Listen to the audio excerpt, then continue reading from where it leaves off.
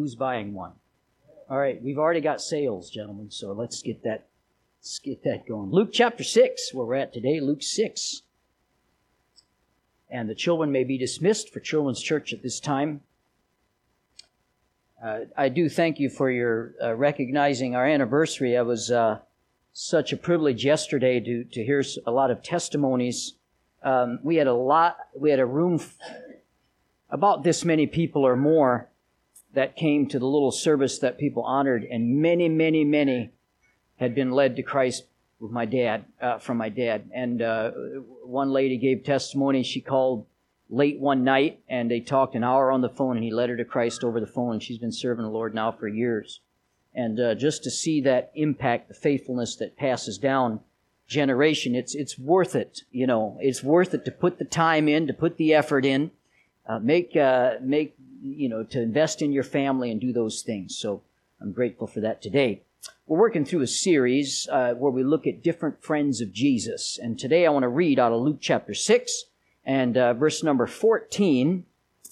Simon, whom he also named Peter, and Andrew his brother, James and John, Philip and Bartholomew, Matthew and Thomas, James the son of Alphaeus, and Simon called Zelotes, or Simon the Zealot is how we know him, and Judas the brother of James, Judas Iscariot, which also was the traitor. Let's pray. Father, I pray you'd help us today as we look at a little bit of an obscure friend. Help us to learn from him as we go through this lesson. In Jesus' name, amen. I want to ask 4 questions this morning. I'm going to ask 3 questions now, and you have to wait till the end, so you can't leave early, okay? To hear the 4th question. But the 3 questions I'd like to begin with is, does God want to do great things? Second, can God do great things? And the third, who does He use to do it? When we read the Bible, we see an amazing thing if we stop and consider these questions. We read about great things that have happened, great feats accomplished for God. Indeed, the Bible talks about spiritual giants that we can look at and see men who did great things. We read of Noah and Job and Abraham and Moses and Joshua, but there's someone more subtle, I guess, in Scripture, you would say, that I want to look at and highlight today. And there's even a more subtle truth that I want to highlight today, and that is the practice of God to do extraordinary things with ordinary people. In fact, He uses the highly unusual means sometimes to accomplish His purpose. In the Bible, we see whales that obeyed. We see donkeys that talked. We see this when the sun stood still and when food was multiplied and when the fish all obeyed to jump into a certain net. We see all these different things that God uses to accomplish His purpose. One thing that we can be assured of is this, that God is 100% self-sufficient. He does not need you or I to get the job done. He does not need the enormous talent that you possess. He doesn't need that. He gave it to you to use for Him, but He doesn't need it to accomplish His purpose. Let me relate just a few examples out of Joshua chapter 2. You can follow me if you want into these different passages, but in Joshua chapter 2, we're introduced to a woman named Rahab. She was a prostitute, not someone that you would think would be used for God. She's walking the streets late one evening, and then she sees something that brought her up short. There's 2 strangers in town. Due to the business that she's in, she knows most of the men in town and in the city. But here were 2 men that weren't only strangers to her, but they dressed a little different. And when she spoke to them, she knew for certain they were foreigners. They were not one of the people that she was familiar with. Not only were they foreigners, then she finds out that they were Israelites. The very men, the very people that had filled her people with fear and trembling. They were spies sent out to search her town. Now, they had run into her and they needed help. They're at her house now. She has a choice to make. She can turn them in, but something inside of her happens that she decides against that, and she recognized truth when she saw it. She believed not only in the superior power of Israel, but more importantly, she believed in the superior power of their God. Hebrews 11:31 calls Rahab a woman of faith. It was a ridiculous assumption to think that Israel could take Jericho. It was a walled city, completely impenetrable. There's no way, humanly speaking, that they could take that city. Yet she believed not so much in their military might as she believed in their God that they served. In Joshua chapter 2, verse 9, she's talking to the men, and this is what she says: I know that the Lord God hath given you the land, and that your terror has fallen upon us, and that the inhabitants in the land faint because of you. And she says in verse 10, for we have heard how the Lord dried up the water of the Red Sea for you, and you came out of Egypt, and what you did unto the kings of the Amorites. In verse 11, and as soon as we heard these things, our hearts did melt. They were terrified of the Israelites. Neither did there remain any more courage in any man because of you. For the Lord your God, He is God in heaven above and in earth beneath. She was a woman of faith. This woman of faith believed that God could do the impossible. And now these spies were in her home, and men of the city showed up at her front door demanding that she turn them over. And by the way, as God did with those that came to Lot's door, could He have struck these men with blindness and confused them? Absolutely. But He chose a willing person, a woman, a prostitute nonetheless, to save those spies, and in the end, she saved her family. A short time later, there were some guards standing on the top of this impenetrable wall. There's been great stories told about how this wall was very big. They could run chariots on top of it. It was a very big and powerful city. And these guards are standing there and they're talking. Perhaps they wondered, as they would have in the past, what was the point of guards in the first place? All in this area, everyone around knew that Jericho could not be taken, this wall that protected it. In fact, a few weeks prior to this evening, out of fear, the surrounding Canaanites had come to this city, and they're now inside the city, fleeing there for their safety. The city now contains several thousand people. The city of Jericho was prepared for a siege. There's the main wall, and then a large slope outside the wall, and then a retaining wall after the slope.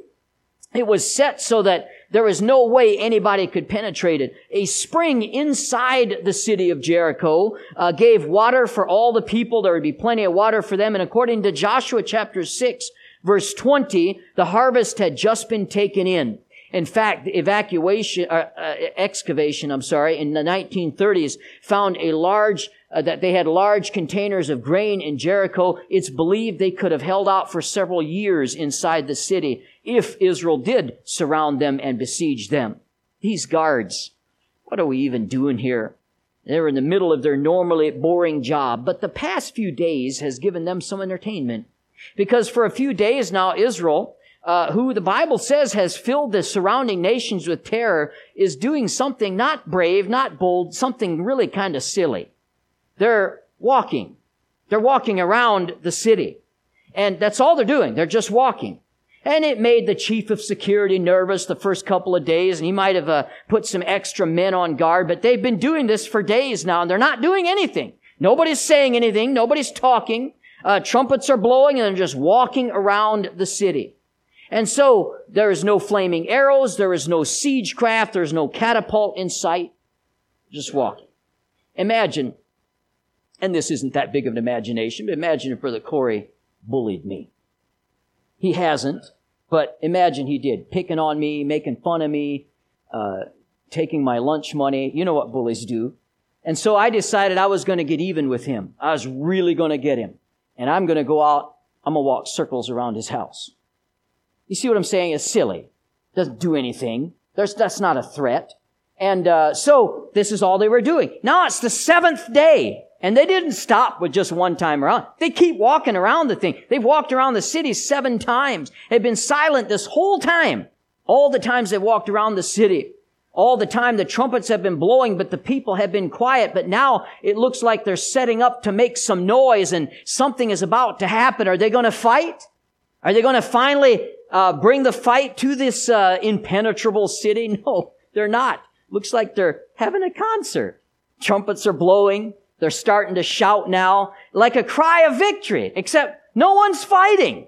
This makes absolutely no sense. These people are and then that's the last, they thought, because they felt this is some speculation, but they felt the walls trembling underneath them, and that's the last thing that those guards remembered.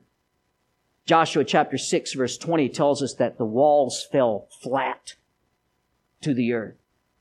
Now, you don't really believe that the vibration from the trumpets and the vibration from the people's voices and the decibels were enough to shake this wall down? No. Did God need them? No. Could he have done it himself? He really did. But it's interesting how he used people. He didn't need the trumpets. He could have just, and the walls would have fell flat, okay? But he used willing people. Could God have delivered the city to Joshua on day number 1? Yes, absolutely he could have. But 6 days of marching takes some discipline. And it takes some faith to walk around and stay silent and wait on God. And that takes patience as well. And faith and patience go together. And they saw a great victory because they let God use them in a weird way, really. But they did what God said.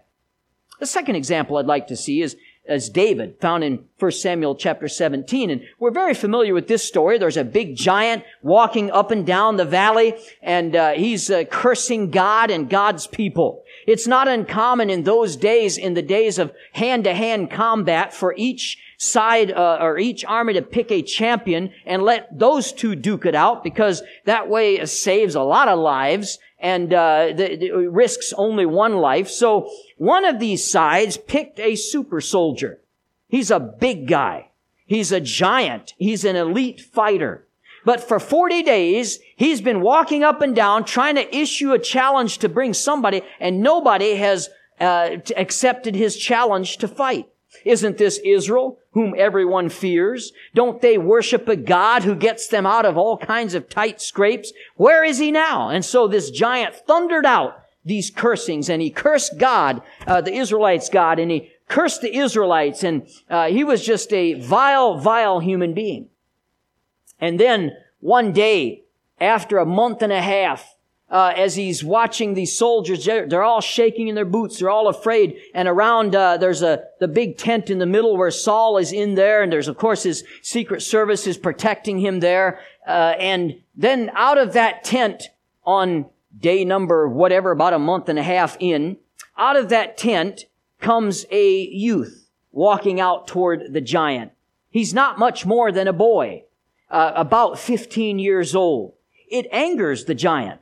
He is a well-known, well-trained, famous fighter. He's an elite soldier. And it angers him that here they don't even respect him enough. It's like a joke that's outrageous. They send out a boy to face him. Who did they think he was? Did they think he was some kind of mongrel dog to send out a boy with a stick? In fact, that's exactly what he said in verse 43. Am I a dog that thou comest to me with staves? And the Philistine cursed David. He's a warrior. All his family are warriors. He has 4 brothers that are all warriors. And they're all giants, by the way. He has a cousin that has 6 fingers on his hands, each of his hands, and 6 toes in each of his foot. They don't have the common decency to send their best. They send out a boy. He let him know, too. He sent out a volley of curses. He's screaming and shouting his frustration. But wait, here's the boy. He's shouting something now. And he's claiming that he's going to be victorious, something about his God.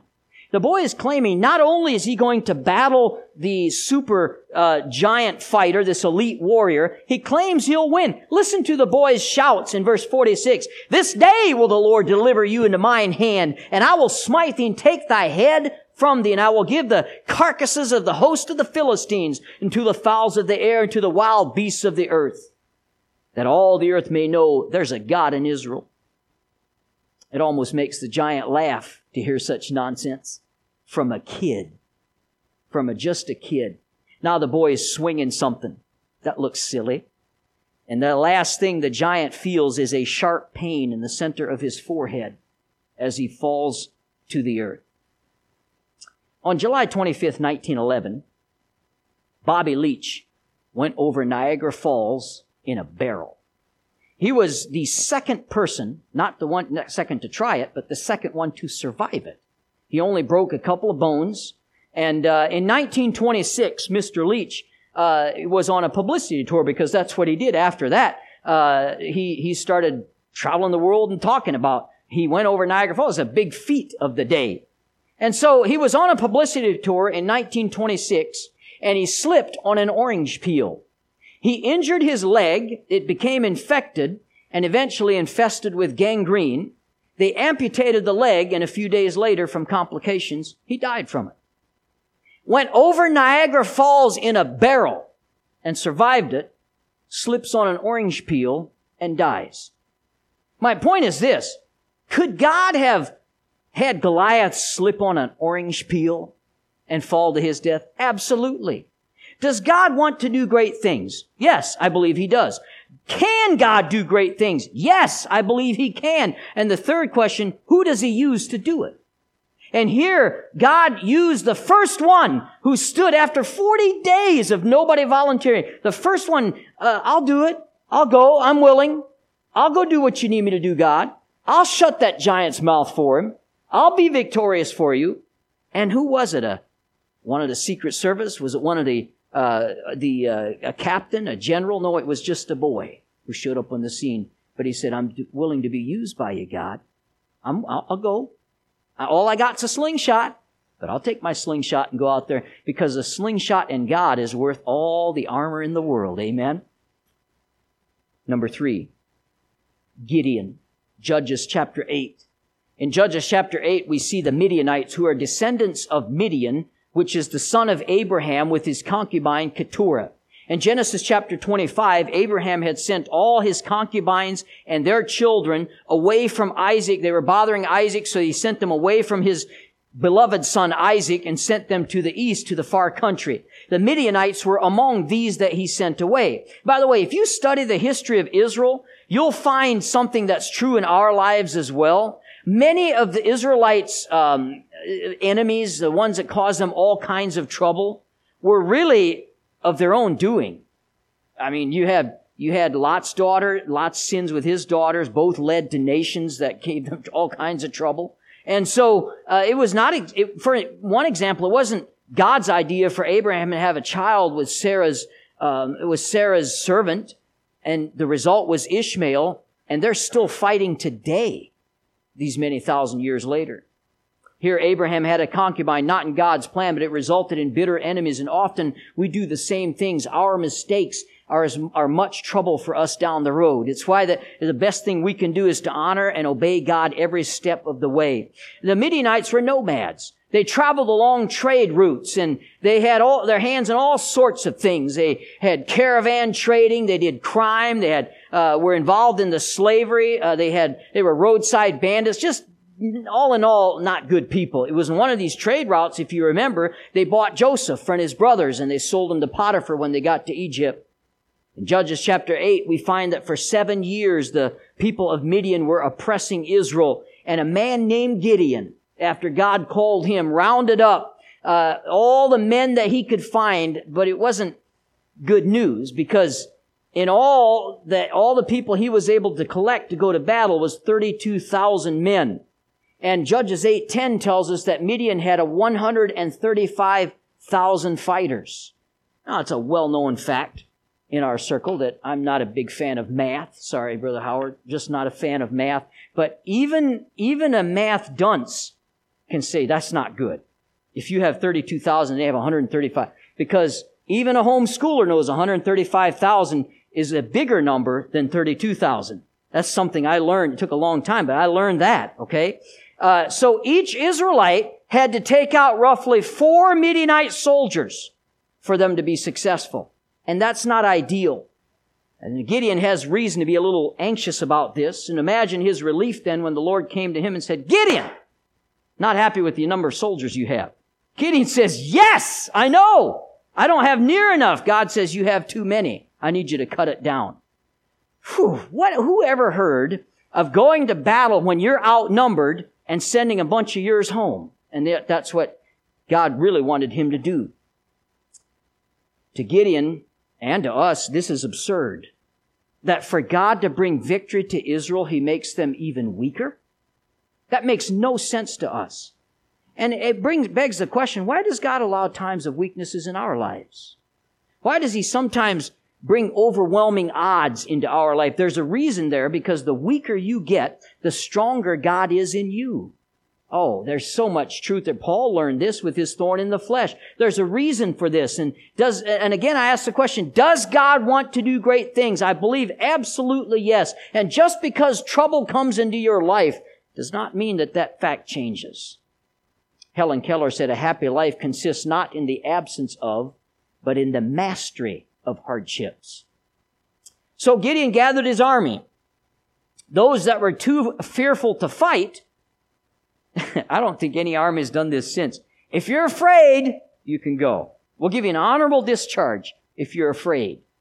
So they did. A whole bunch of them. 2/3 of them, 22,000 soldiers said, thanks, but I'm out of here. 4-1 odds. That's too bad for me. I'm gone. And so they left. They went home. There was only 10,000 soldiers left. But God was not done. He still thought, too many men. And so they again got, you know the story, how they went to the brook and 9,700 men put their face down into the water and basically sucked the water up to get their drink. And 300 of them lifted the water up to their mouth and drank that way. And God says, that's who I want. Send the rest of them home.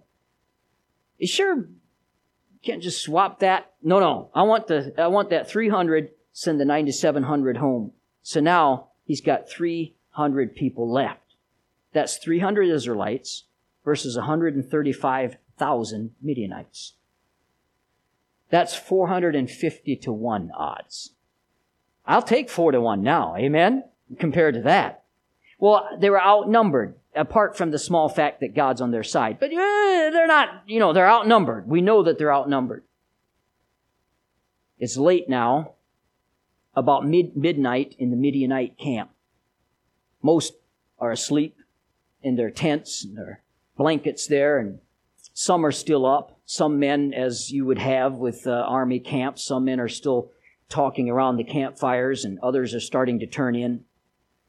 There's conversations like the news flying around that this guy Gideon thinks he's going to fight us, but most of his army went home. It's quite a funny story. Now he's just got a couple of different, these few people with him. But suddenly from a distance, they hear a terrifying sound, the blowing of battle trumpets. There were hundreds of them. Imagine how many soldiers there would be if there's hundreds of trumpets blowing. And then the next moment, there's an explosion of lights out of nowhere. There was no light, and all of a sudden there is light. Hundreds of them, of torches flaming, and came into thin air, basically. And then what happens next was enough to chill the blood of all those that were listening there. Hundreds of voices pierced through the night with a mighty war cry, the sword of the Lord and of Gideon. It's a terrifying, terrifying moment. The Midianites' hearts, the Bible says, were filled with terror. There had to be thousands upon thousands of people attacking them. The truth is there was only 300 guys. They had no weapons. They had a trumpet, a pitcher, and a torch. That was their weapons. That's all they had. How would you like to go to war? And here's your weapons, guys. A trumpet and a pitcher and a lamp. The Bible said we weren't holding weapons. Judges 7:20 says they were holding the lamps in their left hands, the trumpets in their right hands. And again, not the smartest guy in the world, but I think that uses up all your hands, right? You got a left hand and you got a right hand. And that's what it was holding. They weren't holding weapons. The trumpet that we see there is better known to us today as a shofar. It's generally made of ram's horn. It is what they use to make an announcement or to herald an occasion. The pitcher was a jug used for drawing water. The original word is cad. It means large jar. It was probably made of clay, so easily broken. The lamps were a flaming wooden torch of some kind that was covered with a pitchy substance, and it would burn, but Gideon had them cover those with the lamp until just the right moment. At the signal, they were to blow the trumpet, smash the lamp, and yell out the sword of the Lord and of Gideon. No weapons, just 300 people with no chance of victory. That's what the Midianites actually saw. Now, if the Midianites would have had enough sense to just hold still and let the enemy reveal themselves, the only danger that really would have befell them is maybe getting hurt from laughing too hard because of these 300 that were going to take them on with really no weapons. Matter of fact, Gideon and his men didn't even attack. They just stood there with their torch, with their trumpet, and the camp of 132,000 soldiers, absolute pandemonium broke out. Soon the dying were all about, and others were running for their lives. And the crazy thing happened, this all happened before the Israelites ever showed up.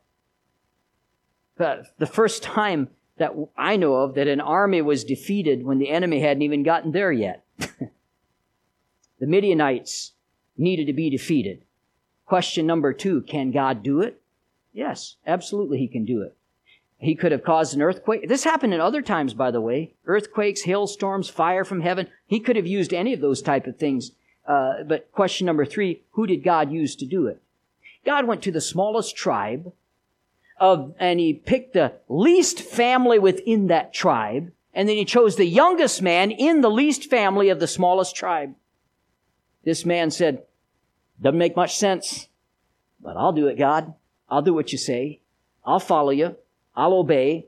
When God needed somebody to step up, here was Gideon. Hey, I am nobody. I have no ability, but I'll do what you tell me to do, God. It is a humbling but incredible truth that God wants to do great things with you, despite your ability, despite your talents.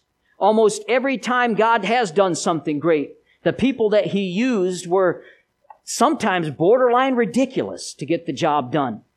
A giant defeated by a boy. A wall falls and people walk around it. The 2 spies saved by a harlot. 132,000 defeated with 300. Makes no sense. And that's where God works best. We serve an amazing God. Now that was all an introduction. Usually the introduction's about 5% of the whole message, just to give you an idea. Maybe not today. But our friend of Jesus today is a man of obscurity. We read about him in the text that we read. Simon he also named Peter, and Andrew his brother, James and John, Philip and Bartholomew, Matthew and Thomas, James the son of Alphaeus. It's the 9th name in Luke's list of the apostles, James the son of Alphaeus. It's the only thing the Bible tells about this man. The only thing we have in the Bible is just his name. If he ever wrote anything, we don't know about it. If He ever asked Jesus any questions, it is not recorded. There's no record that He stood out at all from the group. In Mark 15:40, His insignificance is emphasized when the Bible calls Him James the Less. The Greek word for less is mikros. Its primary meaning is small in stature. So probably he was a short man. And short is defined as anything below 5'7", which is the perfect height. Okay? So he was shorter than 5'7", is what we can assume from what the Bible says. So we're probably talking about a man with a small stature. If you really literally translate what he's called James the Less, Little John is what really the name is for him. He was not the kind of person that stands out. Never did. He was obscure. He even had a common name. There's several Jameses in the Bible, in the New Testament. We've talked about James, the son of Zebedee already. There was another James, the half-brother of Jesus, talks about him in Galatians 1:19. That's the James that became a leader in the New Testament, or the Jerusalem church, and he's the one that penned the book of James in the New Testament. But practically all we know about little James, or James the Less, is he was the son of Alphaeus. That's all we know about him. Now, we've talked about in our study of Matthew before, it's very possible that they were brothers. Matthew also was the son of Alphaeus. His mother, Mary, was a devoted follower of Christ as well. She was an eyewitness to the crucifixion. She was one of the women who came to prepare Jesus' body in Mark 16:1. James seems to have been a small, quiet person who stayed mostly in the background. That would be consistent with the low profile that he had among the 12. You could even say that what made him significant was his insignificance. Apparently, he sought no recognition. He displayed no great leadership. The Bible records no questions of his to Jesus. It does not highlight any unusual insight that he had. Only his name remains. His life and his labors are hidden in obscurity. But there are some things we do know about James the Less. We know he was one of the 12. We don't know the story or how it happened, but we know that one day Jesus met him and chose him specifically to follow him. We know that Jesus trained him and worked with him for 3.5 years, and we know that Jesus empowered him like he did the others. We know that Jesus sent him out as a witness. I don't have a doubt in my mind that this insignificant man was used by God in significant ways. I remind you of our 3 questions. Does God want to do great things? Yes, I believe he does. Can God do great things? Again, yes, I believe he can. And then who does he use to do it? I propose today that he uses people just like James the Less. And you and me. Only eternity will reveal the names and the testimonies of people like James the Less. People that this world does not remember. Nobody builds monuments for them. No books are written about them. No schools are named after them. I'm talking about people just like you and just like me and like James the Less. It's a great fact. We don't have to be somebody to do something for God. We don't have to be a person of big influence. When he picked the mother of his own son, God chose Mary, a nobody, a peasant woman. So I can't stand in front of you today and dispel much information about this man. I wish I could, but there's just simply not much known about him. There is some evidence that James the Less took the gospel to Syria and to Persia, and accounts of his death depending on who you read, you get all kinds of different accounts of his death. The 3 common ones are that he was stoned, or that he was beaten to death, or that others say he was crucified like Jesus was. But we can be confident that he became a powerful preacher like the others. It talks about them in 2 Corinthians 12:12, that he performed the signs of the apostles' wonders and mighty deeds. Yet there are no great works of his attributed in the Bible. There's nothing that records him as an important man. But may I remind you today, friends, what makes these men important is not who they are, but who they served and what they proclaimed. Can I tell you today, your legacy is not determined in what others will say about you. Your legacy is determined in what you do for God and what you do for eternity. Eternity will reveal the full truth of James the Less. He's a guy I'd like to sit down and interview, wouldn't you? I mean, what happened? What gives? Tell me about yourself. He might have had an amazing life, and it's just not recorded for us. Eternity will reveal who you are as well. What's important for us to know is that he was chosen by Jesus, he was empowered by the Spirit, and he was used by God to carry the gospel to a lost world. Little James, along with many of the others, disappears from the Bible narrative after Pentecost. The Bible does not give a biography of his life. One reason for this is that the Bible always keeps the focus on the power of God and on the Word of God rather than on people. We're only the instruments of his power. The clay is not the hero of the sculpture. The potter is. And nobody epitomizes that truth better than James the Less, son of Alphaeus. He went mostly unnoticed through the entire gospel narrative.